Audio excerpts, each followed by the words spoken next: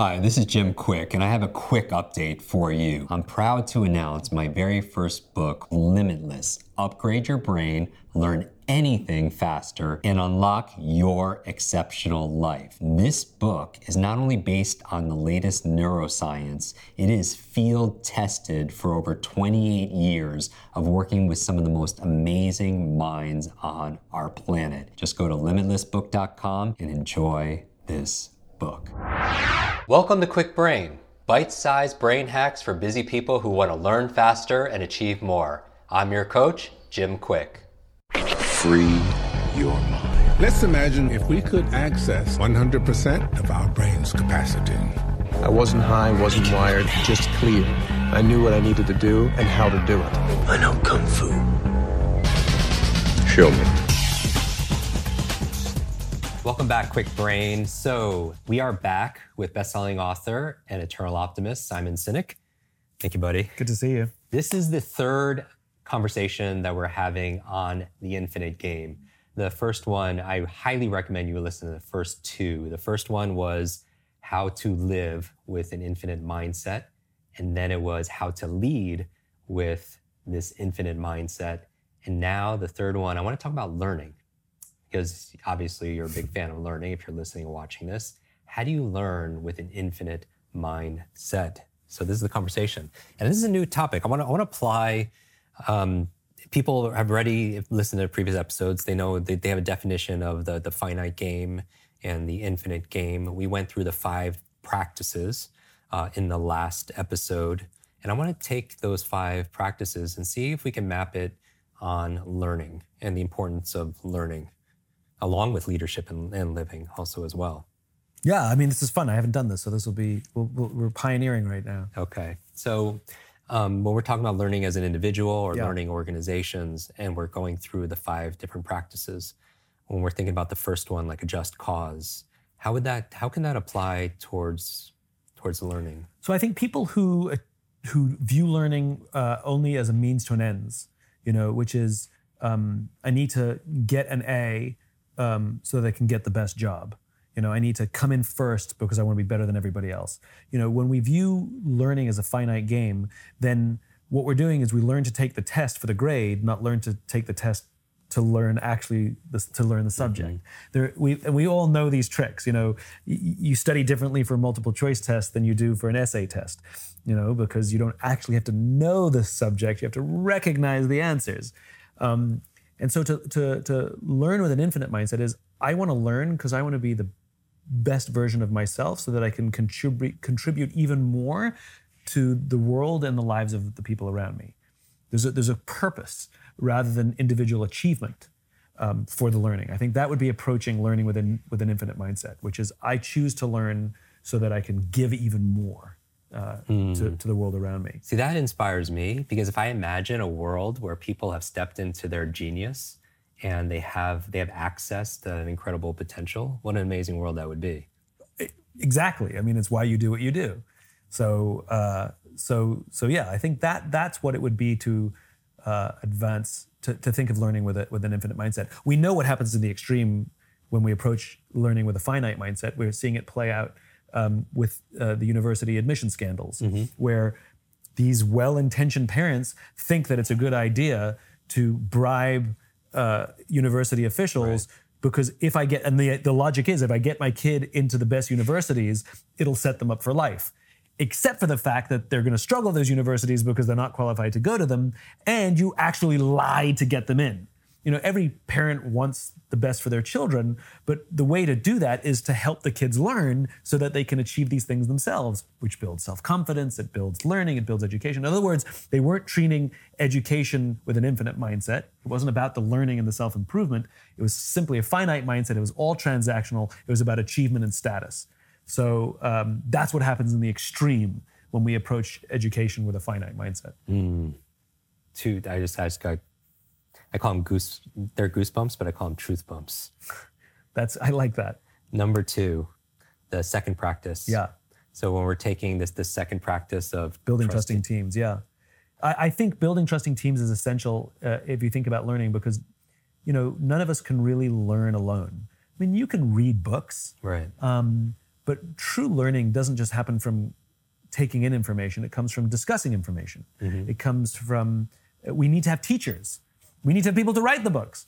But we need to have teachers, we need mentors, we need mentees, we need people that we can pass on, we need students. And I think it's these, I think one of the weaknesses in modern education is we think that we can replace a teacher with a website, Right. with an app. And we think that we can get as good an education through online learning as we can through old-fashioned classroom learning. And the answer is yes, we may be able to achieve the same grade on the test, but the art of learning, the debate, the discussion, the ability to raise your hand and disagree requires the relationship with another person. And the teachers that we loved growing up in high school or college or younger, the teachers that we learned the most from were teachers that we felt cared about us, that we felt that when we struggled, they said, come on, you can do this. They believed in us. We've forgotten a lot of our teachers, but the ones we remember are the ones that, quite frankly, built these trusting teams. They allowed us to ask difficult questions and not be humiliated, So I think building trusting teams is absolutely essential for learning. Do we have a relationship that people want to engage with us about things that are academic or practical? So I think trusting teams is absolutely essential, which then leads to worthy rivals, which I think is also really interesting if we think about in terms of education, which is who's better at the subject that we're trying to advance our own knowledge of than we are, that we could learn from, rather than prove that we're smarter than they are, cite more studies than they can cite, brag that we read more books on the subject than they have. Who's better than us at something that we can learn from, or that their strengths reveal to us our weaknesses of a new direction to learn or a new way to learn. I think is actually really interesting. I think worthy rivals will help us reveal new ways in which we can take in information. And those rivals, it's interesting that rivals and also those trusted teams, it's social. So it's not solo. You can learn solo, but you can learn even better social. I think so. I mean, you're the expert. So, is that true? This is absolutely true. Okay, so then yes. And number 4, the fourth practice. The existential flexibility. I think that one's also really interesting in that one, which is if we've gone down a path of learning in one direction, are we willing to blow it up? Are we willing to say, and by the way, it has to be purposeful. It can't be, just for the sake this of movement of saying, college is bad, don't go to college. Right. Well, maybe, I think that, do you need all the subjects you learn at college? No. Some of the people who tell us we don't need to go to college, they made their billions and that's why they dropped out of college, But it's not just information we're learning at college. We're learning independence from our parents. We're learning self-reliance. We're learning self-confidence. We're learning how to develop human relationships. We're learning human interaction. We're learning how to deal with conflict with peers. We're learning how to make choices for ourselves. We're learning social interaction. We're learning stress management. We're learning so much more than the classes. I can tell you my own college education, the stuff that I studied, some of it applies to my life today, and I learned some stuff that was really valuable today. But what I learned that had nothing to do with the classroom environment because I went to college I wouldn't be where I am today without it. Not to mention just some of the friendships that, people who've been there for me now since I graduated college and continue to be in my life and believe in me and support me and allow me an opportunity to support them. Those friendships have been essential in my journey. But I think there's something very interesting about the willingness to make a 180-degree turn and say, I'll give you a great example. So we're told that the way you learn is to study by rote, this is how people learn, and you study the books. And there are people who are smarter and who understand pedagogy more than we do, but use big fancy words like pedagogy, and they tell us this is how you're going to learn. And to learn how we learn and the willingness to make sudden departures that come with risk, because I learned better this way. I went through this in college myself, which is I realized I was terrible at reading. I couldn't learn from reading. So originally I chose all my classes based on workload because I was lazy. And I got such bad grades because I wasn't learning anything, because even though the workload was low, the teachers were terrible. And so the next semester, I picked all my classes based on the teacher rating, regardless of the workload. And I took some classes that just were way too much work. But the teachers were so good, because I need to learn by listening. I needed really passionate, invested teachers who invested in me and the classroom and their subject. They weren't just going through the motions, right? So I needed great teachers because that's how I learn. So I had to abandon one system to choose another. And even test taking, I didn't like book learning. I liked understanding. So I would take classes where I could write papers instead of take tests, because it suited my personality. It suited my style of learning. But I had to make these choices to abandon what I was being told and how I would do well in the world, to take the risk to take classes that suited me, even though to everybody else, it was crazy. It's a little less than existential flexibility, but I think it makes the point. And finally, last practice, courage. Again, it's more exciting to just be finite and be transactional about these things, and to commit oneself to a lifetime of learning. That sounds like a long time. So it's a commitment to a lifetime of learning, understanding that it's really, really good to be the dumbest person in the room sometimes. As much as it feels nice to be the smartest person in the room, but it's so much more valuable to be the dumbest person in the room, and to learn the courage to raise your hand and say, I don't understand. Can somebody please explain this in a different way? And amazingly, when you do that, when you have that courage, the number of people that also raise their hand and say, yeah, I don't understand either. Congratulations, you're a leader. Because you went first into the unknown. So I think the courage